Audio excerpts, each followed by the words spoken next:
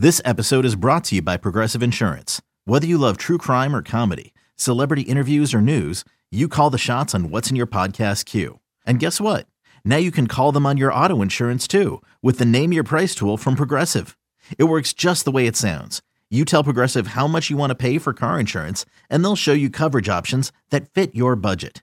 Get your quote today at Progressive.com to join the over 28 million drivers who trust Progressive. Progressive Casualty Insurance Company and Affiliates. Price and coverage match limited by state law. You could spend the weekend doing the same old whatever, or you could conquer the weekend in the all-new Hyundai Santa Fe. Visit HyundaiUSA.com for more details. Hyundai, there's joy in every journey.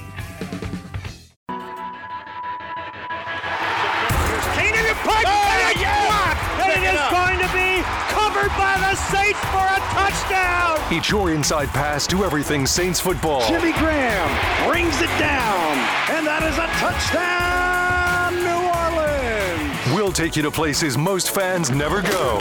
To practice, to the sideline, to the locker room, following every twist, turn, and touchdown of the Saints season. That is going to be a touchdown, Taysom Hill, Taysom TD. Welcome to Inside Black and Gold. And that is going to be a touchdown again. And guess who? Mike Thomas. Now, here are your hosts, Steve Geller and Jeff Nowak. Oh, baby! All right, Who Dat Nation, welcome inside Black and Gold. Steve Geller along with Jeff Nowak, and we are post-Super Bowl, also post-Mardi Gras. Hope everybody survived. Oh, man, yeah, it's the day after Fat Tuesday, which is also called Ash Wednesday, I suppose. I was talking to somebody about, this was a really early Mardi Gras compared to next year when it's in March. And they were telling me how they prefer it later. And I don't prefer it later. I prefer it the way it was, because I kind of wait. So you have like Thanksgiving, then Christmas, then New Year. And then you kind of have this month in between where it's like, do I be healthy in January, or do I just wait it out until after Mardi Gras, because I can only keep my body without poison in it for so long. So like when it's done in February, I get to now, and I'm like, okay, all right, okay, I can figure my life out for a second. Whereas like if it's in March, it's like half the year with me being this way. So anyway, I prefer it. But how was your Mardi Gras, Steve? Did you get into it? Yeah, definitely had a good time. Happy it's all over, though, just because of the crowds and traffic nonsense makes everything a little bit easier. But obviously, while it's going on, you have a blast. The kiddo, my 13-year-old, had a great time with his friends. They're busy just doing all their own thing kind of deal. But, yeah, overall, though, and thankfully the weather gods cooperated with everything. We had a fantastic time. Yeah, the only real storms happened overnight, so we were able to avoid. There was one Saturday that I think the parades got washed out, but otherwise we were good. That's what I think people don't live around here might not realize is it's like by the time you get to Fat Tuesday, it's like everyone's exhausted. Like it's a marathon just to get to that point. Like that's not necessarily the party day. That's the I made it day, and obviously there's parties too, but. We're going to get into, we're not going to sit here and talk about Mardi Gras the whole time, right?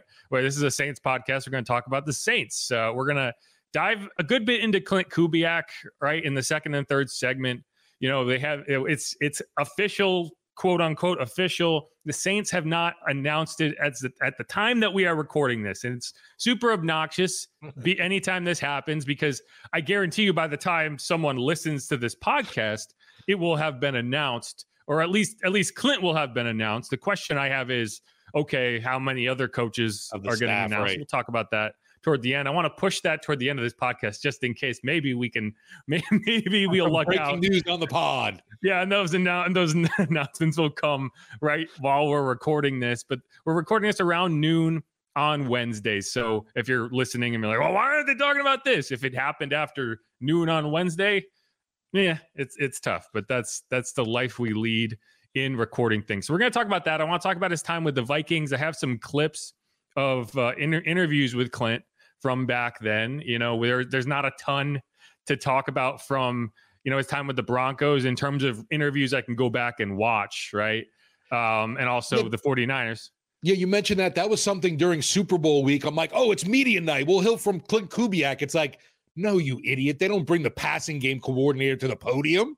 Right. Well, it's like Bob Bicknell worked with the Saints for 2 years. Did he talk once? Like maybe, but not publicly and not anywhere that you could find the recording of it. So anyway, there isn't a ton to kind of dive into in terms of, him talking about the 49ers offense, but there is a ton from the Vikings. And I think we may have overlooked that a bit in terms of the importance that his Vikings tenure will have.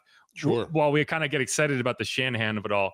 But first things first, I do want to talk about Mardi Gras a little bit more, mostly in the sense of, I think when you play for a team in New Orleans, it's important to embrace the culture of New Orleans. And not everyone does that the same way. Yeah. Not everyone goes out to parades or goes on floats or whatever.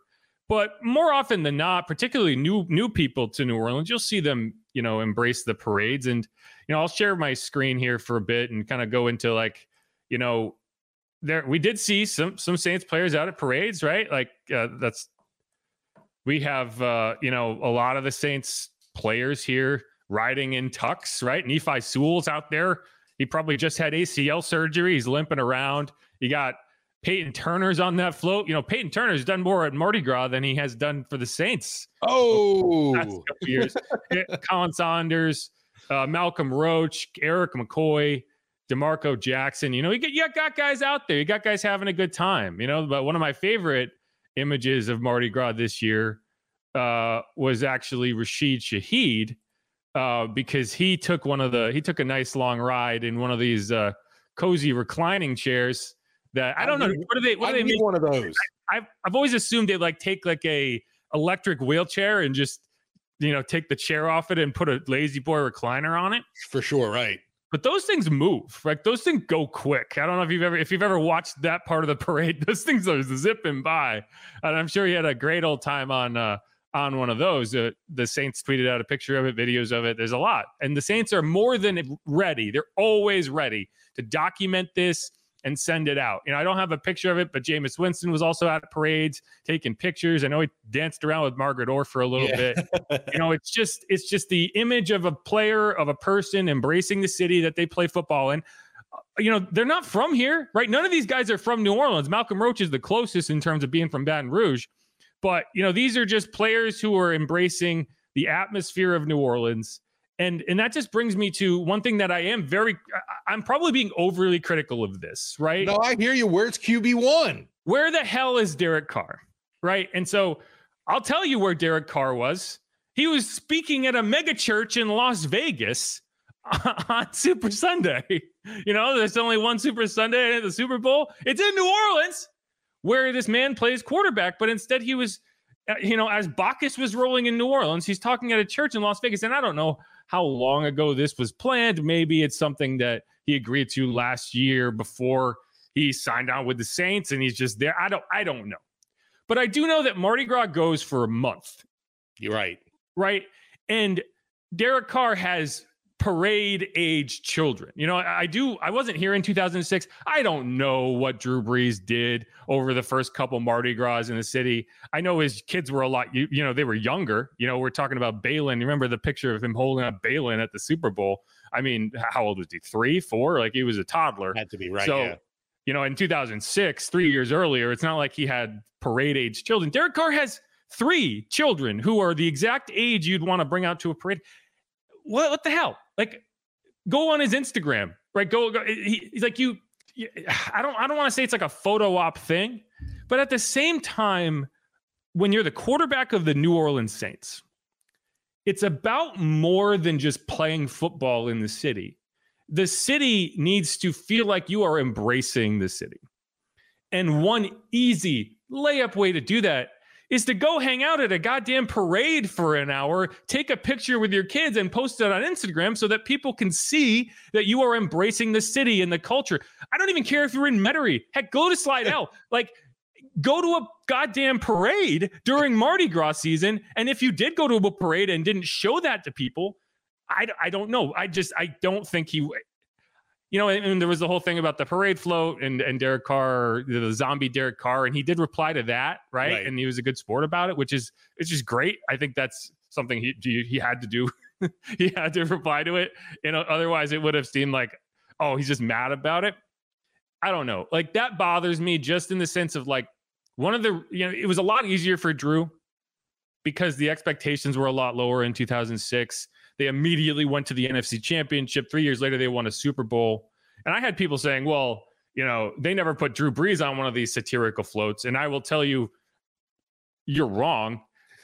You don't play quarterback for the Saints for 15 years and not end up on a joke float at some point or another, right? Like, it's a little more difficult to make fun of Drew Brees because he's the Super Bowl champion. He's a first ballot Hall of Famer. Whereas Derek Carr in year one struggled, got hurt constantly, and played through it, and had these obvious red zone issues that they were making fun of on the float. So it's much more low-hanging fruit that you can get to. And I think the float builders nailed it. It was a great looking float. But I don't know. One of the I've had people say this to me, and it's one of the criticisms that I think is very valid as it pertains to Derek Carr. And there's football criticisms you can make, and there's football points you can make. But one of the criticisms I've heard that I can't sit there and say, no, you're completely off base, is I don't think Derek Carr understands New Orleans. I don't know if he necessarily has embraced the city in a way that the quarterback of the Saints needs to. You're the closest thing to a politician that you could have on an NFL team. I don't need to see the coordinators or the coaches, but I do need to see the quarterback. I do need to see the guy who you're supposed to go out to these games and cheer for as if he's a part of the city. And right now, it feels like Derek Carr plays quarterback in New Orleans, and that's the end of it, right?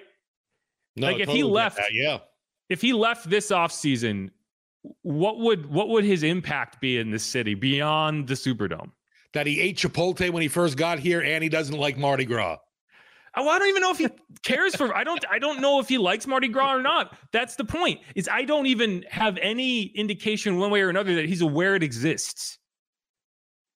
And to me, that's an issue. And one of the reasons that everyone loves Jameis is because he's visible, because he's out there partying, because he's having a good time, the same way the city is. And I don't know. I would love to hear his explanation for why he wasn't involved in anything this Mardi Gras season, or at least didn't do so visibly. I just don't think it's a good look. And that's all I'm going to say on it. I don't need to rant all day about it, but I do think that that's a valid criticism. No, you're right there. The fact that you didn't even see him out at any single parade. We're not saying you got to be riding in the thing, throwing stuff to folks, but to have you and the family out on any parade route, like you were saying, downtown, Metairie, North Shore, just somewhere to see you out and about amongst the locals. I think that is pretty key. And playing better will be the biggest solve to all of these. Absolutely. Right? If he comes out next season and plays great, there will be a lot less criticism thrown at Derek Carr. You won't hear the boos, right? But I do think that it should be something on his radar that he needs to ingratiate himself into this city, into this culture in some way. And this would have been just a very easy way to kind of make inroads in that process. And I don't think he took advantage of it. And it's frustrating to see. And plus, his kids don't want to go to parades. I don't know. It's weird. But I can't imagine any kid doesn't want to go to a parade here. Right. Or any parade in general, honestly. Who doesn't want to catch garbage from a float? I love it. Kids love it. Anyway. I do want to close out this segment hearing from Cam Jordan. He talked on the Around the NFL podcast. You grab that audio for us, and I'm not even going to lead into it. Let's just hear what Cam had to say. Mickey Loomis said something about after the season. This is what struck me, of that, we need to do some changes maybe with the roster and personnel to improve the culture. And that comment was improve the culture, because when they hired Dennis Allen, they were like, we're keeping Dennis Allen because we want to keep this culture going. He's the guy that's been there and been running this defense. So, what do you think Mickey Loomis is talking about there, with the culture? I've learned to not put my GM hat on. Okay. I've played this game, and it's never worked out well. This is what we're going to do at the draft. This is how we're doing it. This is what our team needs, and have been completely wrong. So I was like, we're going to get a defensive end. And then in the first round, we got a corner, and I was like, and then we got back into the first round, and I was like, oh, this is the DN time. And then we went offensive tackle, which turned out to be a phenomenal draft. So you learn to shut the hell up and let the up top do what they're supposed to do. they're supposed to want more. If we're 3 years drive of playoffs, and maybe there a culture shock needs to happen. I think there's a core group of our players that push positivity and whatever it is. And in fact, I loved our locker room this year. But if our locker room isn't winning at a high rate, things going to have to shake. And one day they're going to be like, hey, Cam, it's your time, bud. And I'm like, hey, I hope the Saints keep on winning. Whatever it takes, I just want the Saints to win. Yeah, and I think he makes some good points there, which one, it is funny because in the past you had heard him be a little more kind of forward and like, oh, yeah, I'd love it. It's D tackle time, defensive line time in the draft. And I don't know, maybe he heard some feedback on that from up top. I don't know, but it's true. Like you look at this locker room and there are a lot of positive forces, positive elements in it. But when you're not winning, that really draws attention to the cracks that form. And, it's not, sometimes it is as simple as winning games, and that helps your everything kind of feel better. Right. But at the end of the day, you look back and you're like, well, why didn't we win at the rate we needed to win at? Why didn't we win at the high enough rate? And that's where you make changes. And like Cam says, like, yeah, you probably do need to shake up. And we've seen that in the offensive staff, right? The lead into that question was like culture, continuity, whatever. That's changed. That's gone. We're not doing that anymore. We're not doing continuity. We've changed the entire offensive staff in one offseason. Right. We talked about that for sure. Right. We changed the entire defensive staff last offseason. The next step is you change the roster. Right. And they haven't really done that yet. So I do think it's interesting. And, culture shock, it's a kind of a word without meaning to some extent. Like it's basically just, hey, we're going to keep pulling levers to see what works. But no, I think Cam is kind of also aware of his own mortality there. Like, yeah, one of these days they're going to be like, hey, bud, you want to go for a long walk? And to a little bit, they did kind of do that to him this season where he was used less on third down. Yeah. Well, and I think that was driven more by injuries than anything else. I agree, right. But at the same time, I think you did find something that worked. And if Cam is being honest about, wanting to do whatever it takes to win, then I think you have to look at that and say, how do we build off this? Even when Cam is healthy, is he a third down pass rusher? And I think in a lot of instances, the answer might be no. And do you bring Zach Bond back and have him in that pass rush, like specialist pass rusher role? Or do you kind of keep banging your head against the wall and saying, okay, if Cam is healthy, he can get after the quarterback like he has always. I think at this point in Cam's career, he's still a useful player. But he's the type of player that in a lot of other instances, you'd see him land on a higher level contending team, right? You'd see like the Justin Houston ends up going wherever, and he's not a full-time player anymore, but he's still a guy where you're like, oh, Justin Houston's there, right? Like, yeah, that's the player. Just because you got that extension on the Saints doesn't mean that you have to be committed to everything staying the same. And I do think, and I've said this throughout the season, I think he's a great run player. And I think that's where you should start. And I think that should be his focus. And you need to figure out how to rush the passer in creative ways. So, I will be interested to see how that situation develops throughout the offseason. Yeah, that's one thing I can't wait to see what Cam comes back like for this season, because I think we heard it from Mickey Loomis when asked about Cam Jordan's performance this year, saying basically he spent the season playing on one leg. And kudos to Cam for, muscling through that injury and being able to perform and be available, because we're so critical of guys that, he's not even available for a game. We know that's not the case with Cam. He plays through so much. But just this year, he just didn't look like the same guy. It is funny when I hear people complain about how guys like Peyton Turner, Marcus Davenport, Isaiah Vasquez, how they're never available, but then also say like, but Cam's old. And I was like, at least he's here. Yeah. But no, Cam, he was playing. How he explained it when we were talking to him at the end of the season is like he had a high ankle sprain against the Falcons, which was like kind of a shin injury. I think they initially named it a shin injury. And there's some more technical explanation of like the actual ligaments or whatever that he injured. And then the next week he compounded it with a low ankle sprain. Like, so he had a high ankle sprain and a low ankle sprain on the same ankle, and he didn't miss a game. So Yeah. You could complain about Cam Jordan Right. in whatever way you want. You will never say that man is soft. I think he also had like a major, like a significant shoulder injury that he was dealing with. Anyway, hearing him go through all that even makes you more mad at the whole COVID season when he was forced to sit the game out and ruin his streak. It is funny because I do wonder, in the next season he missed a game with an eye injury. Yeah. And I do wonder if, because he wanted to play, like it was a situation. Absolutely. Like, no, that's a bad idea. But I do wonder if he hadn't had that Iron Man streak end in 2021, would he have played through it in 2022, at least to some level? Because like he could at least be suit up and be on the field for a couple snaps just to keep that going, but it's not a thing anymore. But this was the first year he played 17 games. Probably previously he had joked with his dad that he's like, oh, I'm just a 16 game player. Because the first 2 17-game seasons, he missed 1 game in each of them. So he had technically played in 16 games in every season of his career.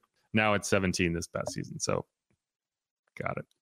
Kudos to Cam. And just waiting to see what 2024 season brings for him, because I do think I expect a huge bounce back for him. What his pass rush numbers and sack totals just weren't there this year.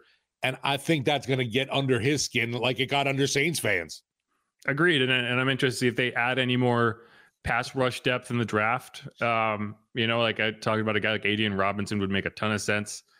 Did I say Adrian? I keep saying Adrian Robinson because he was a tight end from Cincinnati, but it's Darius Robinson. He's the defensive lineman from Missouri. So somebody like that. All those Robinsons look the same.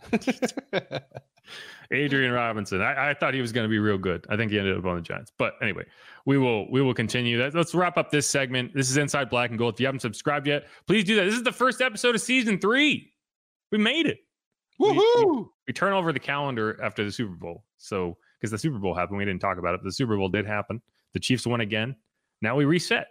And we talk about how the Chiefs can win again next year. Because if they could win with that roster, I don't know what roster they can't win with. Marquez Valdez-Scantling.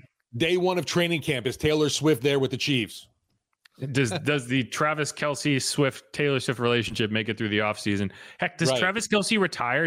I saw some rumblings that he might retire because Jason retired, and they have this whole media thing like the Mannings. Yeah. Because they already have a podcast. So that would be interesting if Travis decides to retire. Because like Gronk did the same thing. Gronk was in a situation where he's like, I won a ton of Super Bowls. How much do I need to prove here? And he retired, but then came back and won another Super Bowl. I think Travis definitely is thinking about that three-peat, though. So I haven't heard any rumblings about him really serious about stepping away, but I could be wrong. Yeah, I mean, who knows? Right. But yeah, it's to when you won as frequently as he has with Pat.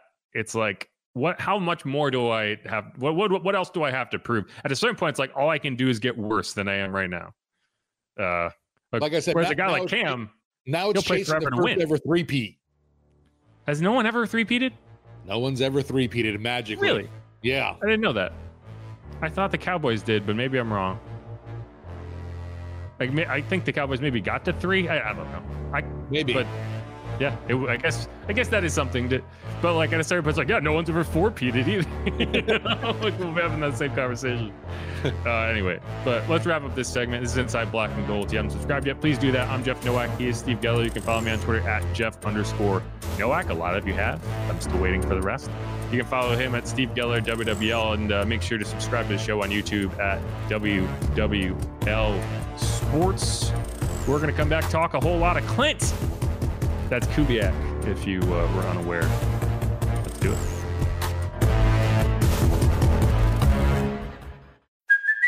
Hey, it's Kaylee Cuoco for Priceline. Ready to go to your happy place for a happy price? Well, why didn't you say so? Just download the Priceline app right now and save up to 60% on hotels. So whether it's Cousin Kevin's Kazoo Concert in Kansas City, go Kevin, or Becky's Bachelorette Bash in Bermuda, you never have to miss a trip ever again. So download the Priceline app today. Your savings are waiting.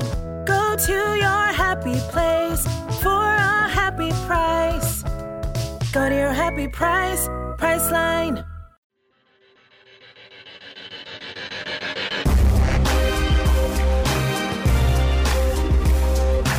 And we're back on Inside Black and Gold. I am Jeff Nowak.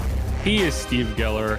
We are going to be talking about about the Saints' new offensive coordinator, Klint Kubiak. And the deal is done, at the very least. We know that. That was reported shortly after the Super Bowl. We only got like hours past the Super Bowl before this deal was done, in case you were wondering how antsy the Saints were to get it done. I did wonder if maybe they'd wait out Fat Tuesday, but they did not. They still have not announced it yet as of the time we're recording this. So there's a chance that they announce it this afternoon. We're recording this on Wednesday around noon. So if that happens, great. It's not going to change much either way. But the Saints are bringing in a Kubiak. And one of the interesting things to me about Klint is, you look at a coach and you're like, oh, we're so excited to bring this guy in. It's a guy who he's going to be on his fourth team in 4 seasons. And you look at that and you're like, wow, what's he doing to piss these teams off? Like leaving. And it is interesting because you're on the Vikings in 2021. You're the offensive coordinator. Mike Zimmer gets fired. So that's not, you can say like, well, if the offense was better, maybe the coach would have kept his job. But at the same time, it's like, I would look at that differently if Klint got fired and Mike Zimmer kept his job, right? Like if Klint beat Carmichael in this Saints scenario where you fired the OC and you're like, we have a problem here, we're going to fix it. That's not what happened there. He goes out to Denver as the quarterback's coach for Russell Wilson, right? He's also the passing game coordinator. That Nathaniel Hackett tenure goes terribly. Yeah. He actually took over play calling duties at some point in that season. It's tough to know exactly when. So he was in charge of that offense, and the offense did look better as the season went on. So we should get a little credit for that. But it is weird. You don't typically see your quarterback's coach / passing game coordinator calling plays and the offensive coordinator not calling plays. So that was kind of a weird one. Obviously, that whole staff gets fired. He's part of that. Sean Payton goes in. Sean Payton wasn't going to retain Klint Kubiak. So he goes out to San Francisco. Now, things didn't go poorly there. In fact, they went very well. He's the passing game coordinator, passing game specialist, whatever. So then he gets plucked away. So it is an interesting scenario where you're talking about a guy who's going to be on his 4th team in 4 seasons, but you can look at it and say he wasn't fired from any of those jobs. He was just in the culling of 2 entire staffs and then got plucked out of a 3rd staff. And what I will say positively for him is he was in Minnesota for 2 seasons prior to becoming the offensive coordinator. So he did stick there, and he was brought back to the Vikings after serving as offensive quality control coach in 2013, 2014. So a majority of his coaching career to this point was with the Vikings. So I do feel a little better about it, knowing that's like, okay, yeah, he was an integral part of Mike Zimmer's staff for multiple seasons. It's not like he's the reason that all of these staffs are falling apart. Yeah, when you look at it, I guess you could say he does have play calling experience, but obviously it's not that grandioso. But I don't think the Saints had any real candidates, or out of the 11 or 12 that had a ton of play calling experience that they interviewed. I mean, you had a few. Luke Getsy was one of the candidates. He was the offensive coordinator for the Bears the last 2 seasons. Well, I mean, you're just saying play calling experience. No, I hear you, right. I mean, he like Klint Kubiak calling plays for the Broncos in 2022 wasn't exactly a dream come true, right? So, but we're talking about experience as experience. Now, Mike Sullivan was also a play caller previously. He called plays for the Giants, and then he called plays for the Steelers this past season after Matt Canada got fired. So he was another one. There was at least one more that had some play calling experience. But yeah, you ended up going with Klint Kubiak, and I feel good about it. Klint he's just an interesting guy. He's 36 years old, so he's younger, which is, I think, a good thing. I think if you're trying to rebuild your offense, you're trying to modernize things, I do want to go with somebody younger, right? Like he's not younger than Derek Carr, which is I think helpful. He is his senior by a few years. But he's a young guy that's also been in the league for a while. He's got 10 years of coaching experience in the NFL. He also spent time as the wide receivers coach at Kansas for a season, so this is a guy who's been around the game. He's been on coaching staffs forever. Plus his dad, like you mentioned earlier. And it's a football family, right? So he's green in that sense. And I think that's a good thing. So you were able to kind of thread that needle of getting a young guy in the room that also has a lot of coaching experience and has been on several different staffs. I think be going around the block on the NFL and just kind of getting the idea of how all of these teams operate and being able to kind of pluck what works and erase what didn't work. And I think that learning experience is valuable. So I feel good about that. One of the interesting things for Klint, and this is not unique to him, but it is, I don't want to say rare, but it's, typically when you get into coaching on the side of the ball that you played. DA actually, he did spend some time on the offensive side of the ball, but he was a safety at Texas A&M, and he ended up going back and coaching the secondary, coaching the defense, becoming a defensive coordinator. Now he's a head coach. Klint also played safety in college at Colorado State.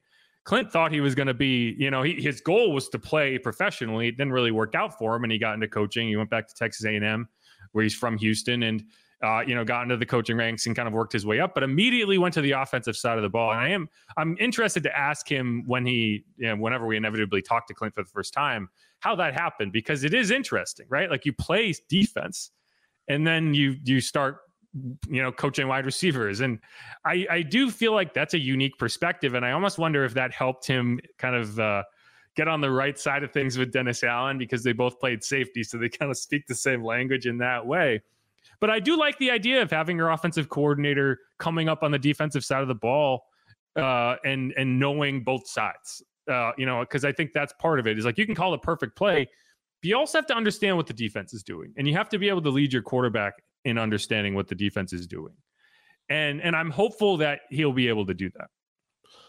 What's also interesting with the whole thing, obviously, Dennis Allen went to Texas A&M. Kubiak started his coaching career over at Texas A&M. Like you mentioned, he didn't go to college there, but he did start his coaching career there. So there's a little bit of that Aggie connection. Yeah, and Gary was a wide receiver or running backs coach at A&M when Dennis Allen was a player. So it all kind of links. I am curious to hear whether, DA met Klint when he was, 4 or 5 years old, because that was like 1992. So he would have been, 4 or 5 at that point. But yeah, so it's like, I knew you when you were a baby. I'm wondering too, is Klint going to bring Clay Kubiak with him from the 49ers? That's a good question. There's also Klein Kubiak, who is an area scout for the Cowboys. So it's funny because Darren and David Carr have the same kind of naming convention of going with the same letter for all three kids. And now they're kind of, there's this connection, and they can debate who made announcers more frustrated throughout their careers. It's almost as bad as that time I saw Alan Ray trying to defend Ray Allen in an NBA game, and that must have been a nightmare to call. But no, so we're going back to the Vikings a little bit. One thing about Klint Kubiak, he's an opening statement guy. I don't know if anyone cares. Okay, I care because he's the type of you know what I mean. You don't understand what I'm saying? Right, doesn't just walk up to the mic. Okay, go ahead, fire ahead. Yeah, well, so like Pete Carmichael and Joe Woods throughout this season, it would always be like, all right, go fire away is the one they would say. And it was always ironic because I was like, that's probably what's going to happen, Pete, but that's fine. We're going to talk about that down the road. But yeah, Klint is the type of guy who will walk up and he'll be like, oh, we're a great week of practice, blah, blah, blah. It's kind of a head coach vibe, right? Like I very much can see Klint being a head coach at some point. Now, I'm not saying that he's going to take over for DA. Don't take my comments and be like, oh, it's only a matter of time. But I do think that, if things go well in New Orleans, he will end up on a short list like Dave Canales to go somewhere and be a head coach. So just take that for what it is. But, you go back and you look at, and so the Vikings, that was his first time calling plays. And it was interesting. I went back and watched a bunch of Klint Kubiak interviews, and things went well to start. They really fell off at the end of the 2021 season. And I think that played a pretty big role in how you end up getting fired. It's funny because that season went very similarly to how the Saints season went this year. They were 5-7. They won a game. They won a couple games to get to 7-7. Then they lost to the Rams in week 16. That actually happened in 2021 to the Vikings. They lost to the Rams in week 16, just like the Saints did this year. So they were 5-7. They won 2 games to get to 7-7. And then they lost to the Rams to go to 7-8. And then that was the year the Rams won the Super Bowl. So it was a very good Rams team that year, obviously. Then the next week, and it's funny because like, okay, how does a head coach get fired in that scenario? The Vikings went 8-9 that season. It wasn't a nightmare season, but how did they get there? Well, in week 17, they go face the Packers and get blown out. Sean Mannion was the quarterback. I think Kirk Cousins got hurt. And so you give him a little credit there. But like, that's how, this season, if that had gone that way, if the Saints had gone out to Tampa and got blown out like 36-17 or whatever the score would have been, I think DA gets fired. I think that's the trigger, right? You could see a very easy scenario where if the season ended the way the Vikings did, which is get blown out by a division rival in week 17, then go beat a division rival in week 18 after you're already eliminated from the postseason. That's a very different feeling than what the Saints did, which was go out in a game they had to win to have a chance, beat that division rival, and then come home and beat the Falcons, and that's how you end up here. But it was the opposite for the Vikings, and that's what happened. But I do think that by that point in the season, maybe some people had figured you out. Maybe there were some issues that cropped up, and he talked about in earlier in the season, because he kept getting asked about, okay, it's your first season as the play caller. What are kind of your takeaways? What have you learned? And one of the things he talked about was one of the difficulties in becoming a very good play caller is you can't just be thinking of the play, the next play, the next play. You have to be thinking 2-3 plays ahead. And Mark Schlereth actually talked about this when he was evaluating the Saints-Texans game, because he called that game. And one of his criticisms of the Saints offense was it very much felt like it's just somebody calling a play. And then it's like, well, that didn't work. So what's the next play? What's the next play? And there's a difference between doing that and calling an offense, which is, you have an idea of what you're doing. You have plays, you have counters, you have a shot play you're trying to get to. So how do I set that up? How can I break the tendencies that I've already created in this game? Or how can I break the tendencies that I created last game? Like Kyle Shanahan, one of the things he does as well as anybody is he creates tendencies with the goal of breaking them, right? Like he creates his own tendency so that he can break it once he sees teams reacting to it. And that's the difference between calling plays and calling an offense. Here's talking prior to that week 18 game, which is, dead man walking, right? Like that coaching staff was about to get fired into the sun, that Mike Zimmer coaching staff. And I thought his answer to this question, which is kind of, looking back on the season as it was, reflecting, and, what are some of your biggest takeaways? One game left. When you look back on your first full year at the Reigns, your dad can tell you so much, you can observe so much, but in it learning, what is maybe the number one lesson that you're like, oh, that's what everyone has told me about, but now I understand it from a different perspective. I'm living through it. I really wish I could give you one thing. I wish I could do that, but I can't. It's been plenty of things. The thing that just sticks out in my mind every day is that it's never a one-man operation. It's a team thing. It's the whole offensive staff working together, and I don't know how anyone would do it without a great staff like us. I'm really blessed to work with veteran guys that we care about each other and we work hard for each other. And on game day and throughout the week, there's a lot of communication, and I've leaned on their experience all year. And there's been so much positive things that have happened in games that people have given me credit for that don't belong to me. They belong to Kennedy Palomao and Phil Rauscher and Keenan and Andrew and Coach Zimmer. And there's been plenty of negative things that do belong to me. So I think it's all about having a cohesive unit, cohesive staff. And I think when you have that, you can have a lot of success. Yeah, and I think what I need to see from Klint, we're going to talk about this in the next segment a little bit, is what he's saying there to be true, which is, it can't just be a one-man operation on the offensive staff. You got to be able to take input, feedback, and work from it. One thing that I thought was interesting is, the Vikings were 32nd in the NFL in RPO passes in 2021. Now you have Kirk Cousins, right? Of course, you're not going to be running a ton of RPO, but they were last. They were dead last. And I did think that was interesting because the Kyle Shanahan scheme, while it's still not going to be heavy in RPOs, it is low. It's down toward the bottom. I think this past season, they were 27th in RPO passes, 28th in RPO runs. Where I was surprised to see was the Vikings were 22nd in play action attempts, but they were 13th in yards in play action attempts. That says to me is like, you're not getting to the play action all that often, but you are hitting on it. And I do wonder, you look at it and you say, okay, well, why aren't you running play action more? If it's this successful element of your offense, why aren't you doing it more? And I just think that's, a first-year play caller, there's a lot of things that it's going to get away from you, right? There's going to be points where it gets away from you. And how do you learn from that and move forward? And we haven't really gotten to see that as much as you probably would have liked, because he wasn't really a full-time play caller again since being with the Vikings. But, this year the 49ers were 17th in play action. The Vikings under Kevin O'Connell were number 1, which is kind of interesting. Wow. And that's going to be a major theme of the Saints offense is how do you adjust? How do you get to the play action more? How do you run more misdirection plays? How do you get ahead of yourself without getting ahead of yourself?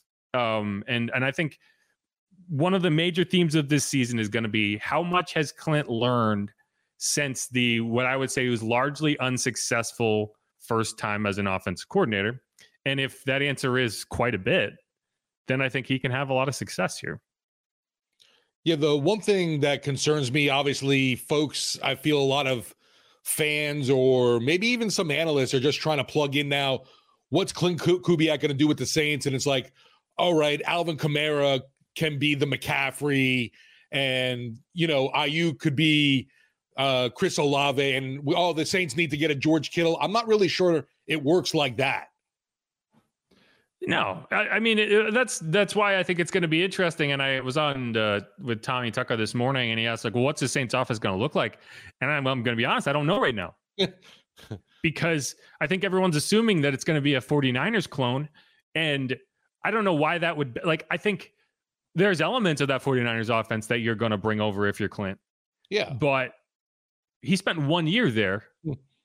Right. And so I think you're going to have to, it's going to be an amalgamation of the things that were good from all of his offenses. Right. One of the play designs that I thought was really interesting as I went back and watched some of the Vikings clips is they would actually shift Justin Jefferson into the backfield and have him run like a Texas route, almost like an angle route out of the backfield.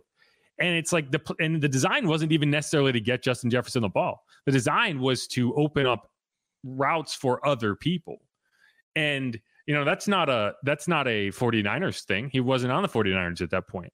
So, if there's going to be Gary Kubiak elements of his offense, there's going to be, I don't know how much the Broncos scheme you're going to incorporate, but I do think it's an oversimplification to look at it and say, well, the 49ers did this and it worked. So that's just going to be what it looks like. Now, I do think you're going to see a lot of things that look similar to the 49ers. You're going to see a lot of condensed formations. You're going to see a lot of wide zones. I do think that Taysom can be used in a role similar to Kyle Juszczyk. Not necessarily to say he's a fullback, but I think you're going to end up seeing Taysom Hill motioned into the backfield a lot more, or starting in the backfield and motioning out of the backfield, because I just think he creates matchup issues when you do that in ways that no other player on this team probably can, other than maybe an Alvin Kamara, but he's obviously going to be in the backfield the majority of the time anyway.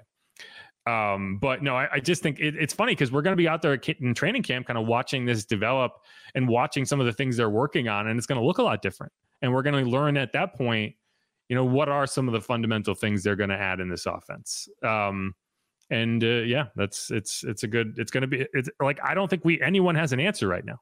Yeah, that's why I'm looking forward to talking to Klint. And like you said, there's going to be obviously some elements, but you can't just assume that the 49ers offense is just going to be replicated here.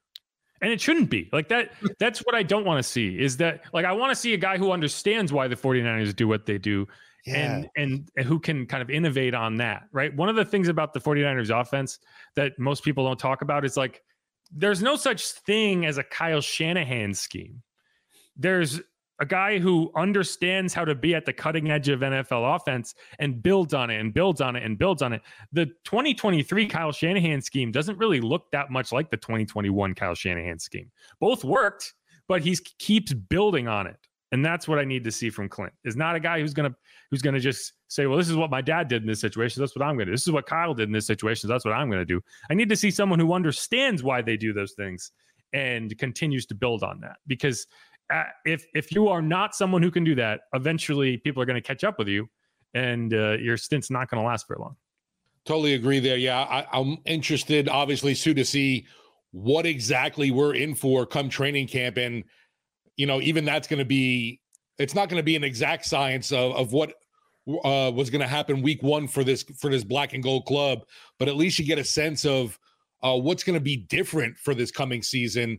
I know even player-wise, I've given up trying to forecast what's going to happen in a regular season come training camp, a la like a Juwan Johnson we thought was going to dominate this past season.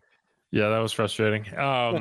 But all right, let's end this segment here. We're going to come back. We're going to keep talking about Klint Kubiak, but I have to let you listen to some ads first. That's what everyone waits all this time for sure. To hear.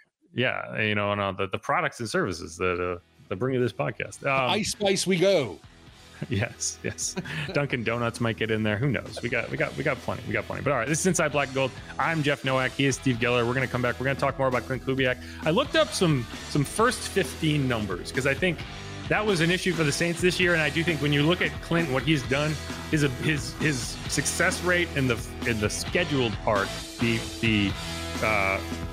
what's the word? I'm not the planned part of the offense is much better than what we saw from Pete Carmichael these past 2 years. So stick around. We're gonna get into it right on the other side of these ads.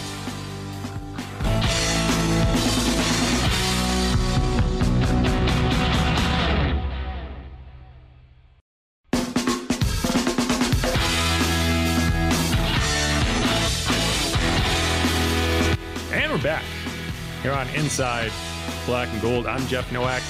He is Steve Geller. One of the reasons I wanted to plug all the Klint Kubiak stuff at the back end of the pod was that maybe we're going to get an announcement from the Saints about these moves are made official before we end the podcast, so we don't have to be like, well, come back next time for the accurate version of this has all been done. It doesn't seem like we have. So if you're listening to this and you're like, well, why aren't they talking about this if it's already been announced? That's why. No, the only thing I've seen so far is plenty of the Kansas City Chiefs celebration, and it just makes me sad because of how long it's been for the black and gold, obviously. Yeah.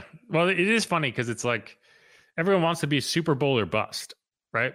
But they're spoiled now, right? It can't always be that. And I've always felt like the most fun part of it for the teams that aren't the dynasty, which, is the 0.001% of NFL fan bases, right? Like, yeah, great. You got Tom Brady, you got Pat Mahomes. That can't be your plan. The Patriots didn't plan on getting Tom Brady. The Patriots lucked into Tom Brady. The Chiefs planned on getting Pat Mahomes, but I don't think they weren't. I don't think at the time they were like, this is going to be a legendary quarterback who wins 4 Super Bowls in 5 years or whatever. Like, that's so much of it is luck. And I heard some people, I saw at least one take that was like, you just got to keep tanking until you find your legendary quarterback. And it was like, the teams that ended up with the legendary quarterbacks didn't tank to get them. The Patriots, right? They weren't usually picking one overall. Right. Well, that's just like the Patriots didn't tank to get Tom Brady. They had Drew Bledsoe, and they were like, yeah, we're going to win with Drew. And then they eventually went to Tom, and it was like, okay, this is the guy. The Chiefs had Alex Smith, right? Like they had a plan. They were trying to win.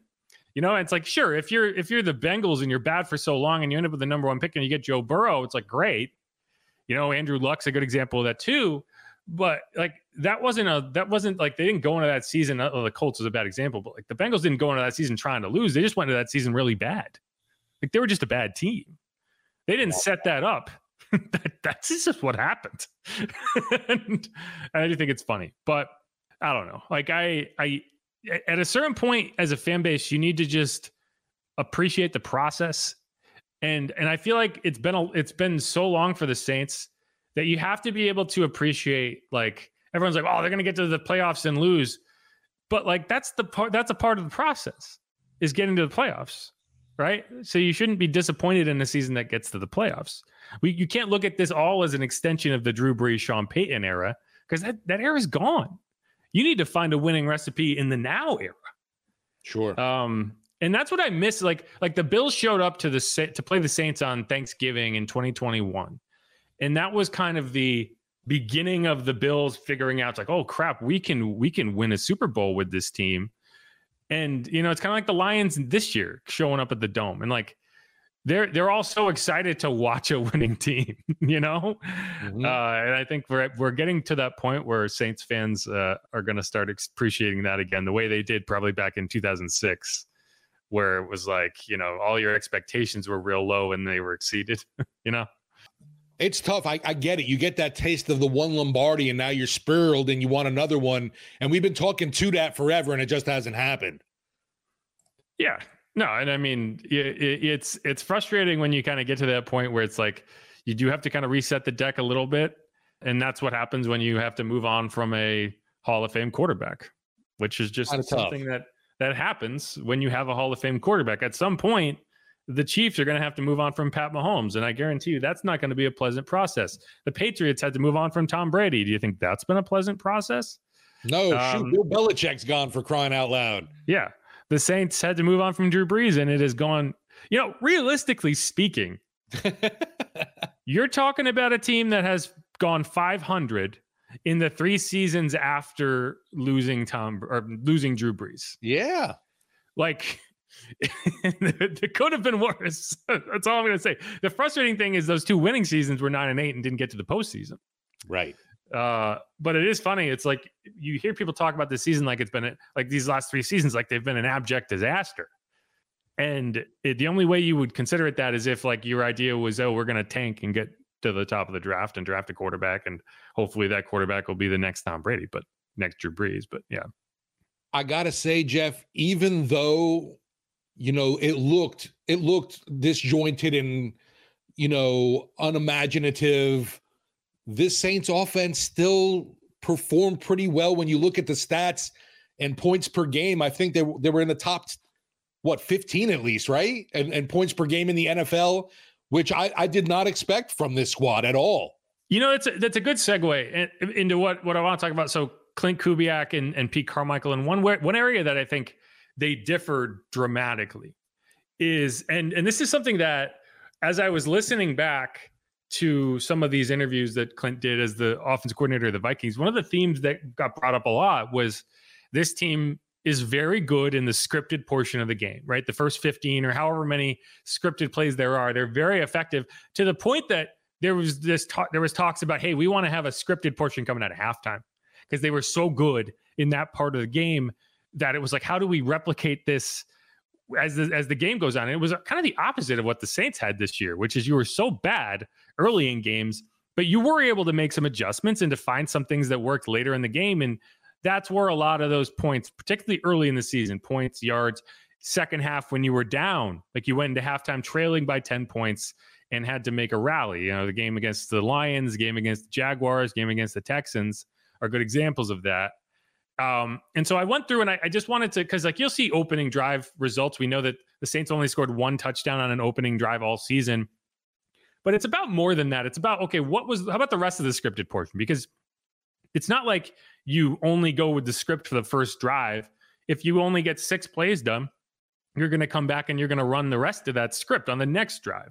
So I went through and I looked at, okay, how did the Vikings fare on those first 15 plus? Like, so if you started a drive on your 13th play of the game and it finished with a touchdown, I counted that. Whereas sometimes it's like, okay, you got through 14 plays in your first 2 drives. I'm not necessarily giving the script credit for the next drive. Right. But so you look at it and you say, okay, it's a kind of a weird metric because the Vikings in the first 15 in 2021, they had 46 drives, but more drives is not necessarily a good thing, because that means that maybe you had a ton of 3 and outs. And so you got more drives out of those first 15 plays, or, but the flip side is, hey, maybe you scored in 2 plays. And so you got more drives. And it's interesting. So they're very similar numbers with one major difference. So the Saints had 41 drives, they had 3 missed field goals in their first 15 of this past season. Back-to-back games, the Saints got the ball on their opening offensive drive, drove down the field for a 50-something yard field goal, and Blake Grupe missed. Another game, their opening drive, this was against the Panthers. They drove down and missed a short field goal. So 3 opening drives this season ended in a missed field goal for the Saints. So that's kind of hurting their numbers here, because you can see, okay, so they had 5 made field goals on opening drives. The Vikings in 2021 had 9. So that would have been, had you not missed those field goals, which the Vikings only had 1, those numbers would be a lot closer. 3 turnovers for the Saints. I'm sorry, 5 turnovers for the Saints. I included turnovers on downs. 3 for the Vikings in 2021. 20 punts for the Vikings, 20 punts for the Saints. But the biggest difference is the Vikings scored 13 touchdowns on drives that happened in the first 15 plays of the game, so the scripted portion. The Saints had 8.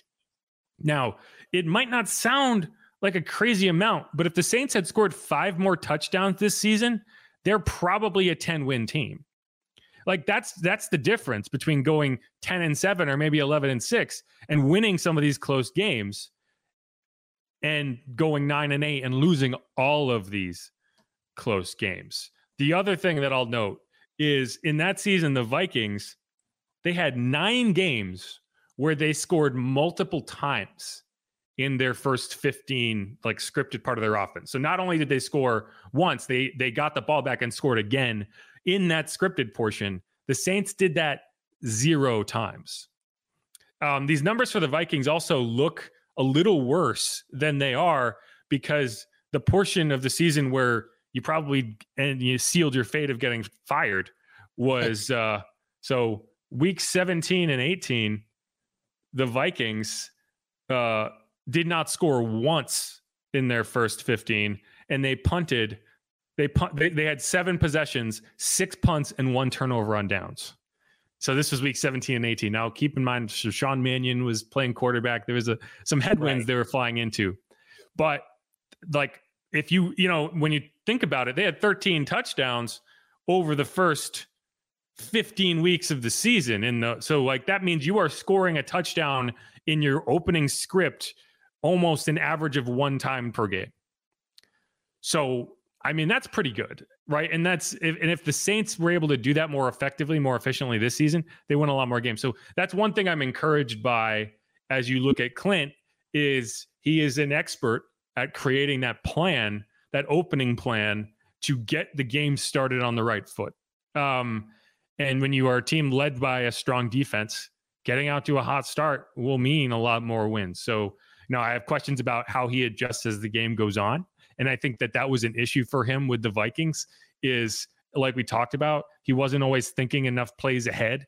So, like, being good at scripting the offense doesn't mean this isn't the same thing as being good at adjusting on the fly with the offense.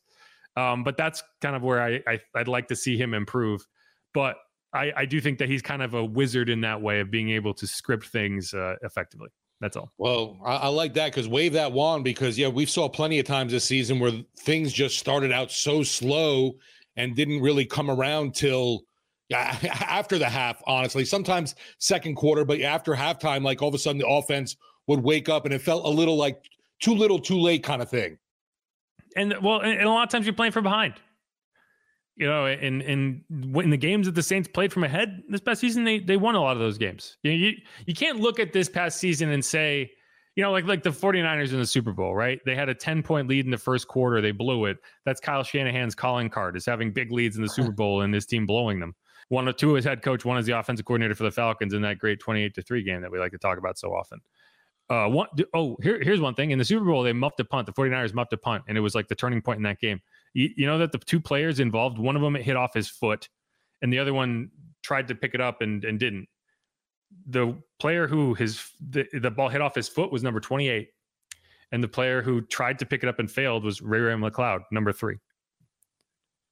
Still can't make that stuff up. Yeah, no, you can't. Still just haunts Shanahan. Yeah.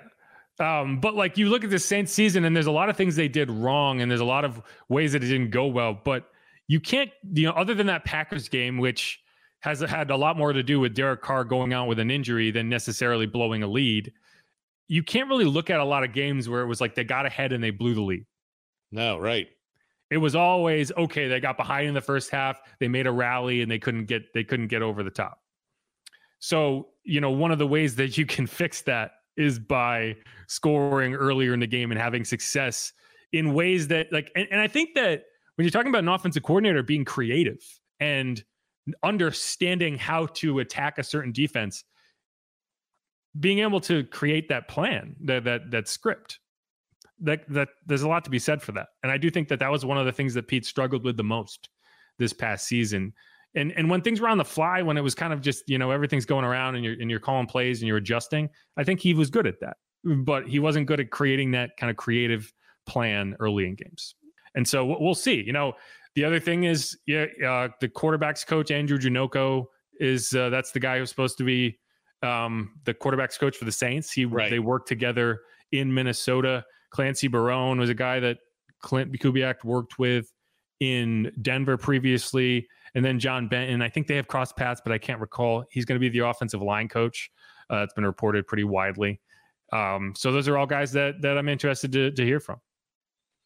Yeah, you were kind of joking about we were waiting to hear, during the podcast, the Saints come out with this formal announcement. Well, we're not the Chargers podcast, so we don't have to go back and backtrack. They've sent out their whole list of coaching staff hires for already. So eventually the Saints will do the same and we'll have to catch up.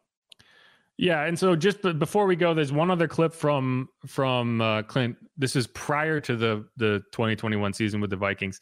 And one thing that I can say is, I do not miss Zoom interviews. These are both Zoom interviews, so he's wearing headphones and talking to a computer. I just think you don't get very good answers to questions when you're in that format.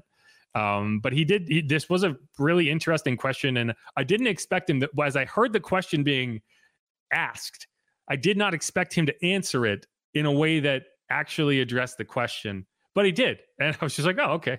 And it gives me hope that we'll have some coordinator interviews this year with some actual content in them. Because he's asked here kind of, do you want to be insulated as the play caller? Something of that extent. So let's listen to it. Clint, you've obviously worked with your dad for a long time. And I'm wondering, how insulated do you feel just with the pieces that are around you on the coaching staff? I know Rick Dennison has been part of the Kubiak offense for a while. He's called run plays. He's called plays before. How insulated do you feel you'll be as you try this out for the first time? And how insulated do you want to be?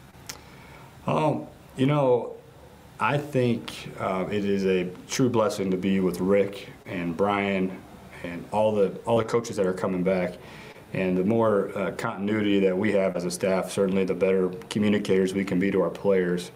To answer your question best is I'm certainly always looking for ways to be uncomfortable. And where I feel insulated, I feel confident in the experience and the continuity that I have around me. But I want those guys to challenge me every day. I want KP, Keenan, Rick, Brian, Andrew, I want those guys to challenge me. I want to challenge them so we can get the best out of each other, because certainly we're not going to go anywhere standing still and resting on our laurels from years past.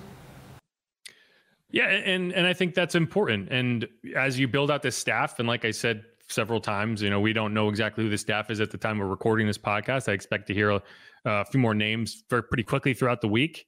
That staff needs to you can't be yes men, right? That's why this process is very important, because it can't just be guys like, yeah, Clint, you're the man. Let's do this. It's got to be guys. Yeah, you're great point. Yeah, you see something wrong and you fix it. And one of the things that I think is going to be really interesting to see how it develops is, I don't know if I mentioned this previously, obviously, but Klint Kubiak, before he took over as the offense coordinator with the Vikings, had spent 2 years as the quarterback's coach. He knew Kirk Cousins as well as you can in that role before taking over as the offensive coordinator. That's not the case this year. He's coming in blind, maybe not blind, but he's coming in relatively blind in terms of working with Derek Carr. So that's going to have to happen fast. It's going to have to happen fast, and you're not going to have the luxury of saying, well, this worked last year. This worked the year before. This is how he likes to, have the offense displayed to him. This is how he likes to go through his reads. This is how he likes to kind of absorb these notes. You're gonna have to learn that in real time, and that's so it's got to have to be a group effort. And so a guy like Andrew Janocko, who he referenced in that interview, he talked to, he's like, when he said Andrew, that's who he was talking about, was Andrew Janocko, the quarterback's coach. It's going to be a process. So I'm looking forward to it. I think it's going to be a fun off season as we kind of develop this, and we'll have more episodes in the coming days, kind of leaning into some of these hires when they're made. But I think that's, I don't know, hopefully I gave you a decent picture of Klint as offensive coordinator. And definitely hoping things go smoothly, because I'm just waiting for, right off the bat hearing, well, Derek Carr and the rest of the offense are learning a new system, blah, blah, blah. Nobody wants to hear that heading into this season. No, and I do think, I talked to Tommy Tucker on the air this morning about this, and if I'm looking for reasons that, last year you were like, well, okay, learning a new system, that took a little while. It wasn't as finely tuned of a machine as you wanted it to be early in the season. There was also the process of learning the playmakers and learning how your teammates like to do certain things and learning how they like to run certain routes. Juwan Johnson, I think, is a good example of that. I think throughout the season, there were kind of fits and starts where, okay, this isn't the way that I'm used to it. This is how you run it and this whole thing. So I think, I don't know if as important as learning the system and being comfortable in the system, being comfortable with your playmakers and being comfortable with how they operate and how they run routes and how they communicate with like a Chris Olave, Rashid Shaheed, Kendre Miller, Alvin Kamara, Juwan Johnson. I think that's being a step forward in that process is going to help Klint and the new staff install. And that's my hopeful take. But yeah, it's going to be very, very frustrating if we get to week 6 and we're like, oh, he's just learning. He's still learning. No, can't be that. No, and Dennis Allen definitely doesn't want that either because I think, obviously going into this season, he's going to be one of those coaches talked about on the hot seat for 2024. As he should be, because he is, for good reason. But all right, that's going to wrap up this episode of Inside Black and Gold, the first episode of the season 3. We'll be having plenty more. I'd like to get an updated mock draft at you soon, so that'll be something we can get into maybe next week. Where's the champagne? It's too early for champagne. It's post Mardi Gras. I don't need alcohol. And we're trying to detox. Need to go for a jog. That's what I need. Let's have a celebratory season 3 jogging session. The soft J. But all right. Thanks everyone for listening. Who dat? Go Saints. Playoffs are bust this year, Jeff, for the pod. That's what we said last year.